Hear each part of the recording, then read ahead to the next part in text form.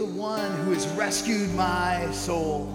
I don't know if you've ever had a point in your life where you knew you needed rescuing. Like if somebody literally rescued you from a time when you were in danger, you are forever indebted to that person. Our family was on vacation a couple weeks ago, and we had this opportunity on the Arkansas River to climb this big rock and jump off of it. And all the people in our family were doing it. And so I was at the bottom of this rock to greet my children, but because they were jumping off one at a time, I had to double back to make sure that they felt like they were okay. And I found myself at a point where I was having to swim upstream in a life jacket that I had not fully sized. And so have you ever had a life jacket that was not helping you, but it was drowning you? It was risen all the way up, and not only could I not see, but I couldn't move. So it took everything with my body to swim upstream, and I was like, if I could just get to my brother, he could grab my hand and I'll be all right. Now, I didn't feel like I was in danger for my life, but I got to the point where I kept going under the water, and it was completely and entirely unnerving. And I said, all I have to do is get there, and if I can get there, I'll be okay. And some of us know what it's like to feel like we're drowning, emotionally, mentally, spiritually. And there's a point in our lives we could point to where the hand of Jesus Christ extended to us and grabbed us by the arm and pulled us out of the muck and the mire that we're in. And if you can point to that moment in your life, you can sing this with great joy. And if you cannot point to a moment in your life where that happened, there's good news. That moment is available to you too. We're going to talk about that later today. But let's pray and thank God for being the one who rescues our souls and welcomes us home. Father God, you are Father. You love us in spite of all of our reckless and obnoxious and short-sighted and selfish choices. And because you care for us, you are pursuing us, you're chasing us, you're redeeming us, you're piecing together all of the little broken snippets of our past and our present, and you're inviting and preparing and calling us to a bold new future. God, in these moments, remind us that you are, in fact, who you say you are. And I pray, Lord, that for those of us who have not yet met you in a real and a powerful way, you would open our eyes and you would draw our hearts close to yours. We pray these things in Jesus' name. Amen. Thank you. You may be seated. Thank you, man. Thank you so much. I heard a friend say she cheats when she reads novels. She reads the first few pages to get a feel for the characters and the plot, and then she skips and reads the last few pages so she knows how it's going to end. This is wrong. It's called cheating. I remember thinking, then why would she bother to read the middle? There's no curiosity, there's no tension, there's no plot development, there's no mystery left. But some people say, if I know where the arc is going, I can appreciate the journey more. If I know where it's headed, I can fully appreciate all of the details in the middle. Now, when some people talk about the end of history, the end of humanity, the end of the world as we know it, they tend to fall along a spectrum. There's some people who object that there is an end at all. They go, that's not true. There's no greater narrative. There's no greater purpose. There's no bigger backstory to humanity. There's just us. My family saw a movie this last weekend and later went on to find out more about one of the actresses, a Scottish actress by the name of Karen Gillan. And she was interviewed for a publication, and the journalist said, "Are you religious?" She said, "Not at all. My family's Catholic, but I don't practice any religion." And then he asked her a very leading question. He said, "So we're just minuscule dots in the vast cosmic emptiness of the universe?" And she said, "Yes." And if you believe that, then there's no plot line for our lives or the greater universe. But on the other end, there are people who are so fully obsessed with the when and the how and the why of the end of the world, they do some very unhealthy and unwise things. In the most extreme examples, there are fringe religious groups whose apocalyptic vision drives them to violence or self-harm. So denial of the end is not healthy. Obsession with the end is not healthy. There's a middle ground. Let's be clear. Jesus does tell his disciples that human history is moving towards a climax, towards a moment of reckoning. But here's the wrinkle. We cannot and will not know when that is going to happen. And I think that God in his sovereignty does that for at least two different reasons. God doesn't do it because if we knew the day, some of us would delay making the most important decisions of our lives because we think that the clock is still running. In our house, we have a little visitor who comes every December 1st called Elf on a Shelf. Anybody else have Elf on a Shelf who comes to their house? Ours is his name, Snowflake. Snowflake was designed by toy makers to intimidate and shame children into godly behavior in the days leading up to Christmas. Now, does anybody else find it ironic that Elf on a Shelf doesn't arrive in the middle of July? It's as if we tell children that they can do whatever they want for 11 months out of the year, but come December 1, they better get their act together.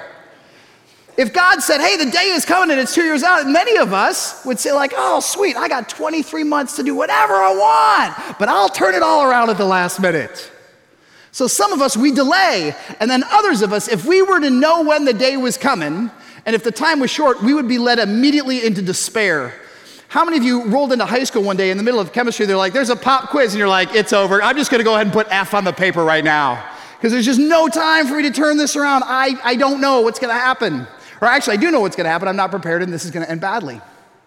Some of you may have come from a particular theological tradition, and you remember that there was a teacher who was popular in certain doctrinal circles who said that the second coming of Jesus was going to come the second week of September 1988. And I remember this very clearly because I had a sibling that shall remain unnamed that was attending a private Christian high school in suburban Chicago at that time, and let's say she was having some challenges with her teachers and administrators that were resulting in disciplinary action. And I remember my father was frustrated in how teachers were handling this particular scenario and was concerned about his daughter's well-being, as he should have. And because they were threatening some new form of punishment for my sister, and it was fall of 1988, my dad said this, and he's not usually like a cynical or a callous person. He's really, he's got his PhD in mechanical engineering. He's very methodical. He doesn't get emotional. He doesn't have high highs or low lows. But I'll remember this one day, he looked up from his breakfast cereal and he said, well, it doesn't matter what we do anyway, because Jesus is coming back on Thursday. And it was as if to say, it doesn't matter.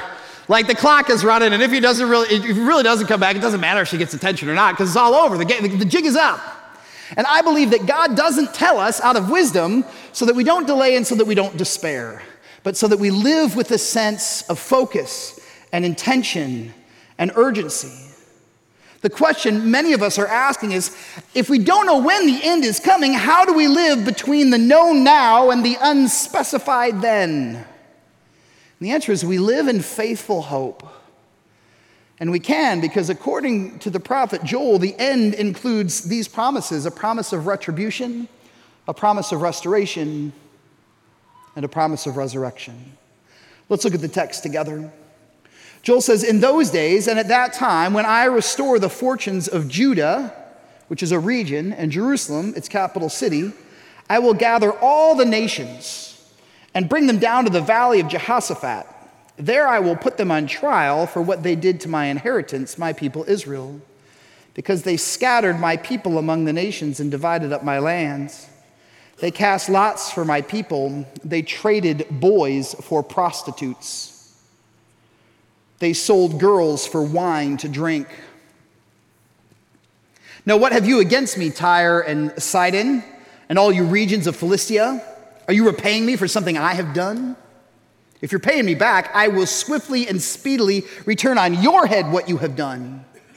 For you took my silver and my gold and carried off my finest treasures to your temples. You sold the people of Judah and Jerusalem to the Greeks, that you might send them far from their homeland. God is saying, you nations of Tyre and Sidon, you're guilty of violence and war crimes. You have stolen what doesn't belong to you. You've taken land. You have trafficked young men and women. You've stolen all of the articles of worship from God's house.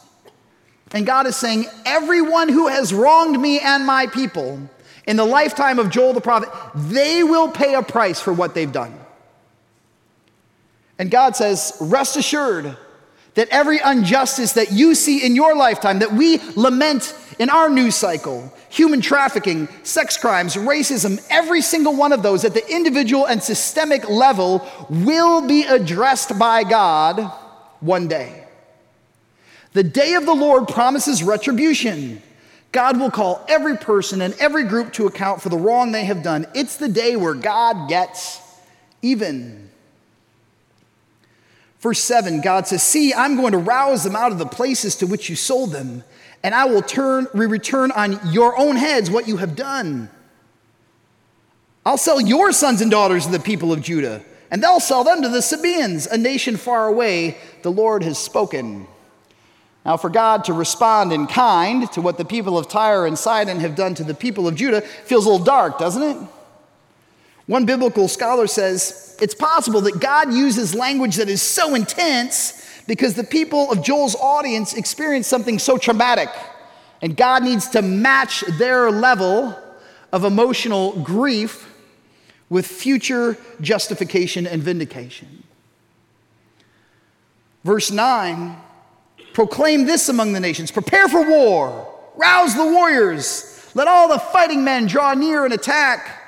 Beat your plowshares into swords and your pruning hooks into spears. Let the weaklings say, I am strong.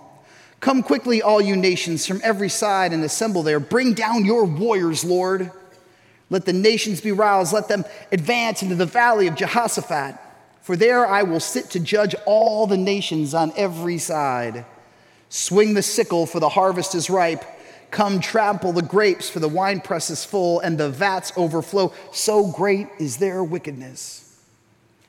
Now, if you're a student of the Bible, you might recognize some of the themes here. And if you're not, allow me to explain. Prophets often use harvest language when they speak about judgment. They're saying God is going to take a sickle to harvest evil. Evil has reached its point. It's time for it to end.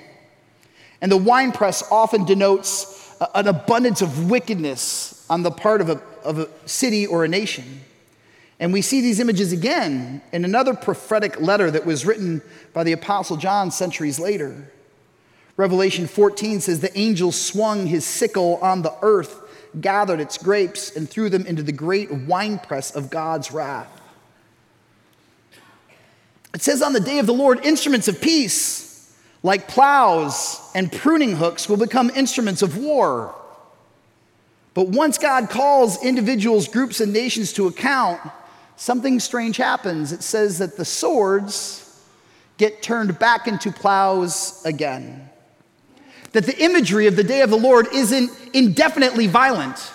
There is a time-bound judgment, and when it is over, the day of the Lord moves from wrath to restoration. Listen to a passage of scripture from Isaiah and also from Micah.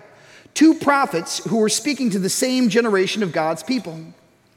Isaiah 2 says, in the last days, the mountain of the Lord's temple will be established as the highest of the mountains. It will be exalted above the hills, and nations, the people groups, will stream to it. Many peoples will come and say, come, let us go to the mountain of the Lord, to the temple of the God of Jacob. He will teach us his ways so that we may walk in his paths. The law, the truth of God, the revelation will go out from Zion, the word of the Lord from Jerusalem. He will judge between the nations and will settle disputes for many peoples. They will beat their swords into plowshares and their spears into pruning hooks. Nation will not take up sword against nation, nor will they train for war anymore. Micah 4, verses 1 through 4 says this, in the last days, the mountain of the Lord's temple will be established as the highest of the mountains. It will be exalted above the hills, and the peoples will stream to it. Many nations will come and say, come, let us go to the mountain of the Lord, which is Zion, to the temple of the God of Jacob. He will teach us his ways so that we may walk in his paths. The law will go out from Zion, the word of the Lord from Jerusalem. He will judge between many peoples and will settle disputes for strong nations far and wide. They will beat their swords into plowshares and their spears into pruning hooks. Nation will not take up sword against nation, nor will they train. They're not going to practice for war anymore. Everyone will sit under their own vine and under their own fig tree, and no one will make them afraid, for the Lord Almighty has spoken. Do these sound familiar at all? Like, I don't know if you noticed, but there's almost 98% similarity between Isaiah's vision of the day of the Lord and Micah's version of the day of the Lord. So there's a couple different theories. One is that Isaiah copied Micah's homework, or vice versa. That somebody was first and the other guy was just like, oh, that's great, I'm going to tweet that out. Or there's another possibility, which is this, that God needed the same group of people to hear the same information from two different voices at the same time, and God revealed a very vivid picture to both men independently of what the day of the Lord was going to look like. God will settle all the accounts. This is what Joel is saying. Hold on. The day of the Lord brings retribution when it is called for. And if you heard our lead pastor, Craig Reese's message earlier in the series, you know that judgment comes on God's timeline and not ours. You ever been driving down a highway and you were speeding and you realize that the officer whose patrol car was in the underpass saw you before you saw him? Do you ever have those moments where you're like, yeah, here, you just, before the lights even come on, you just pull over and you pull out your license and registration. You're like, yeah, this is over. You got me. I'm in trouble. Look, can I just pay my $400 and get this over with? So sometimes that happens. You break the law, and immediately upon doing so, there is judgment. But sometimes there's a delay. My wife Kelly and I had visited my parents in the town that I grew up in suburban Chicago, many, many times. But something changed between one set of our visits, and that's this. They added camera enforcements to one of the red lights at the intersection near my parents' home. And one night we were coming home late from a different part of town where we were visiting Kelly's sister. We pulled up to the red light. I won't say who was driving. I'll let you kind of come up with that on your own. But whoever was operating the vehicle decided not to come to a full stop because it was late. There was nobody else there. We kind of did the rolling stop at a red light. So you slowed down and then you turned right. And didn't think anything of it until like 2 months later, we got a ticket in the mail from the county. And they're like, oh, we took your picture, you broke the law, it just took us a while to process this, now you owe us money. And sometimes God's judgment is immediate and sometimes his judgment is deferred. Have you ever noticed that when you want God to judge somebody else, you want God's judgment to be immediate, but whenever God is judging you, you want that judgment to be deferred? We all have a double standard in how God's wrath operates, do we not? But I think that some of us say, why? Why does God wait? And some of you are familiar with that verse in Peter where he just says, it's not God's desire for what? For anyone to perish, but for all to come to a knowledge of the truth. Many of us have experienced deep heartache. We have been wronged by somebody that we trusted or respected. And maybe you have forgiven that person, but you still have to deal with the fallout of their choices. And in your honest moments with God, you ask this question, Lord, why'd you let him get away with it? And I believe that Joel's promise of the day of the Lord reminds us that we can forgive deep offenses and at the same time know that that injustice will one day be resolved in God's wisdom and in God's time. Verse 14, multitudes, bunches of people in the valley of decision. For the day of the Lord is near in the valley of decision. The sun and moon will be darkened. The stars will no longer shine. The Lord will roar from Zion and thunder from Jerusalem. The earth and heavens will tremble, but the Lord will be a refuge for his people, a stronghold for the people of Israel. Yes, the day of the Lord promises retribution, but it also promises restoration. God brings those who trust him back to the place that they belong. If the day of the Lord is the day when God gets even, it's also the day when God gets back that which was taken from the people he loves. Joel says, even though in the midst of tragedy God felt far, on the day of the Lord he will feel abundantly near. On that day he will be a refuge from the devastation, the darkness, the disappointment, and the despair. On that day he will be a stronghold to protect the weak and vulnerable from further attack. On that day he will be a restorer of lost dreams, shattered innocence, and fractured hopes. For the day of the Lord is near in the valley of decision. Some scholars think that Joel is speaking about a symbolic valley. This is just kind of generic spiritual imagery. Others think that he's speaking about a literal valley. And they believe that the valley of Jehoshaphat, the valley of decision, is the Kidron Valley, a valley that sits right outside of Mount Zion and right in between the temple and the Mount of Olives. The Kidron Valley is where Israel would have crowned their kings. We read in 1 Kings chapter 1 that David's son Solomon was anointed king in the valley. And when a king was crowned in the valley, he invariably made his way up out of the valley to the city of gates. This is the moment of decision. If the people receive the king, they welcome him with celebration. And if they don't, they reject him. When we understand this, we realize that it's no accident that Jesus came down from the Mount of Olives through the Kidron Valley, the valley where kings are crowned, and then made his way back up to Jerusalem, the city of Zion. And what did the crowds do in that day? The crowds cheered him as their coming king. Now, they quickly turned on him just a few days later, but in that moment, they understood what all of that pageantry, all of that symbolism meant. Some of us are in the valley of decision today. Maybe we've heard the message of Jesus Christ, a story of a person that was both fully God and fully human, who walked this earth to identify with our struggles and our challenges, our loneliness, our temptations, and our pain. Someone who died a horrific death that he did not deserve so that you and I could be spared the judgment that our behavior requires. He was buried on a Friday and rose again that first Easter Sunday to declare victory over sin and death and hell forever. And we have to decide whether we will welcome him as king or not. At some point in our lifetime, every single one of us have to decide if Christ will be king or if I will be king. And in just a few moments, I'm going to ask you to consider that question and make a decision. Verse 17 says, when all this happens, then you will know that I, the Lord your God, dwell in Zion, my holy hill. Jerusalem will be holy, it will be set apart. Never again will foreigners invade her. In that day, the mountains will drip with new wine, and the hills will flow with milk. All the ravines of Judah will run with water. And then listen to this. A fountain will flow out of the Lord's house and will water the valley of Acacias. But Egypt will be desolate, Edom a desert waste, because of violence done to the people of Judah, in whose land they shed innocent blood. Judah will be inhabited forever, and Jerusalem through all generations. Shall I leave their innocent blood unavenged? No, I will not. And then Joel ends his whole letter with this declaration: the Lord dwells in Zion. The day of the Lord doesn't just promise retribution and not just restoration. The day of the Lord promises resurrection. God declares the power of life to that which is dead.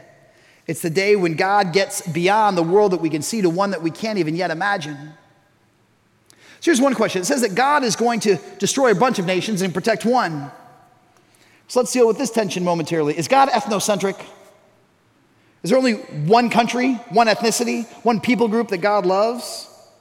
He rails against Tyre, Sidon, Philistia, Egypt, and Edom. Are they excluded from the table? At the day of the Lord, will they get a seat in the family of God, or are they left out in the cold?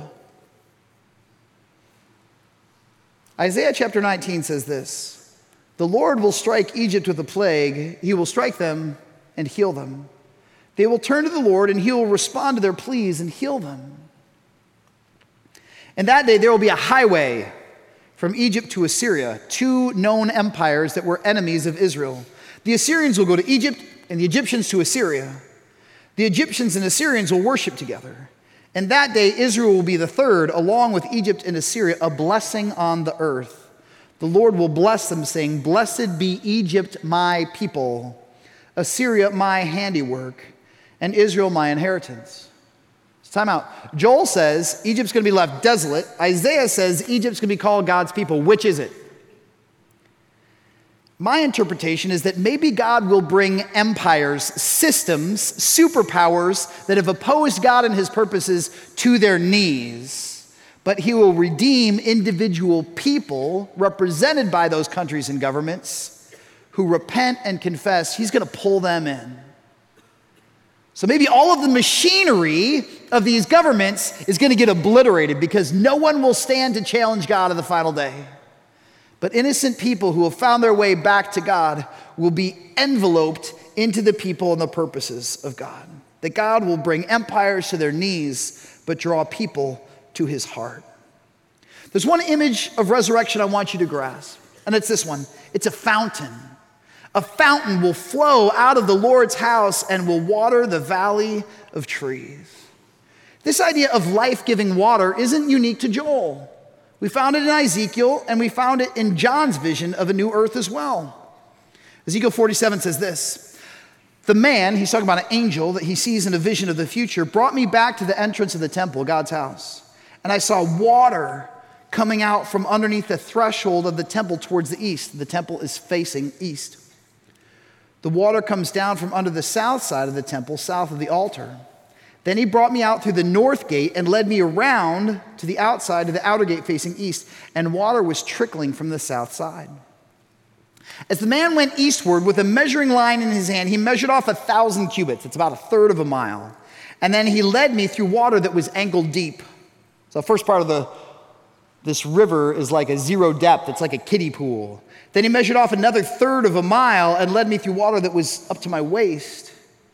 Then he measured off another 1,000 for about a mile out the city at this point, and now it was a river that no one could cross because the water had risen and was deep enough to swim in, a river that no one could cross. And he said, "Son of man, do you see this?" Then he led me back to the bank of the river. When I arrived there, I saw a great number of trees on each side of the river, and he said, "The water flows towards the eastern region and goes down into the Arabah where it enters the Dead Sea. When it empties into the sea, the salty water there becomes fresh." This is language of resurrection. If you've ever been to the Dead Sea, you know that the salt levels are so high that nothing can live in it or around it. If you were to put a fish or a plant in or close to the Dead Sea, it would die almost immediately. And he is saying water is going to flow out of the house of God. It's going to be deep and wide, and it's going to make dead things live. See how this mirrors what we read in Revelation 22. John says, "Then the angel showed me a river of the water of life." Did John and Ezekiel get to talk to the same individual? We're not sure. "As clear as crystal," almost exactly like Lake Makatawa. Thanks for rolling with me on that one. I appreciate that. "Flowing from the throne of God and of the Lamb down the middle of the great street of the city. On each side of the river stood" what? Trees. There's water that's nourishing trees, bearing 12 crops of fruit, yielding its fruit every month. And the leaves of the tree are for the healing of the nations. The nations are going to be devastated by their wrongdoing. But on the other side of that judgment, there is healing, there's resurrection, there's restoration. No longer will there be any curse. The throne of God and of the Lamb will be in the city, and his servants will serve him. They'll see his face. His name will be on their foreheads. There will be no more night. They will not need the light of a lamp or the light of the sun, for the Lord God will give them light, and they will reign forever and ever. If you are walking with Jesus, the idea of the day of the Lord pulls you past fear and into hope. The day of the Lord calls you to hope in a world that you can't yet see. It invites us to acknowledge, if it's true, that we're separated from God, that happened. To admit, God, through my actions, through my thoughts, through my words, I've created space, distance between you and me. And now I found myself in a place that I don't like and I can't get out of. When we say that, when we tell ourselves the truth and we tell God the truth, there's an opportunity for us to be rescued. There's a chance for us to be welcomed back home again.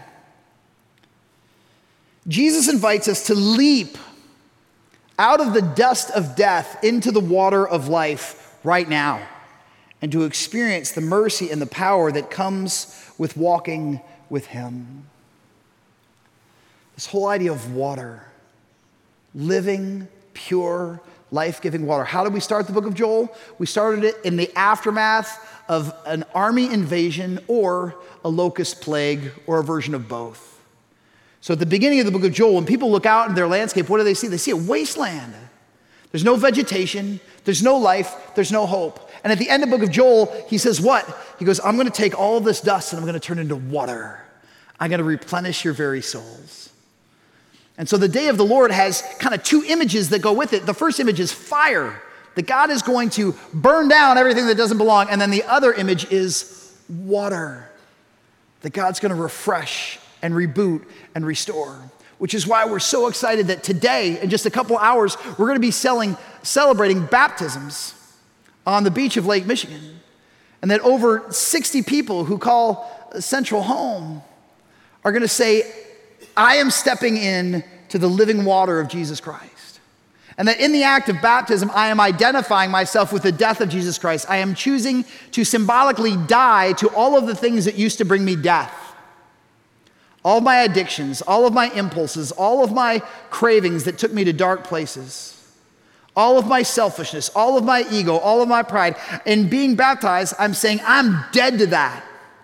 And I've been buried with Jesus Christ. And then because of his grace and because of his power, I am raised to new life in him and with him. One of my favorite verses that kind of captures the essence of baptism is found in Galatians chapter 2, where the Apostle Paul says, I've been crucified with Christ. And the old me no longer lives, but the life I live now, I live by faith in Jesus Christ, who loved me and gave himself for me.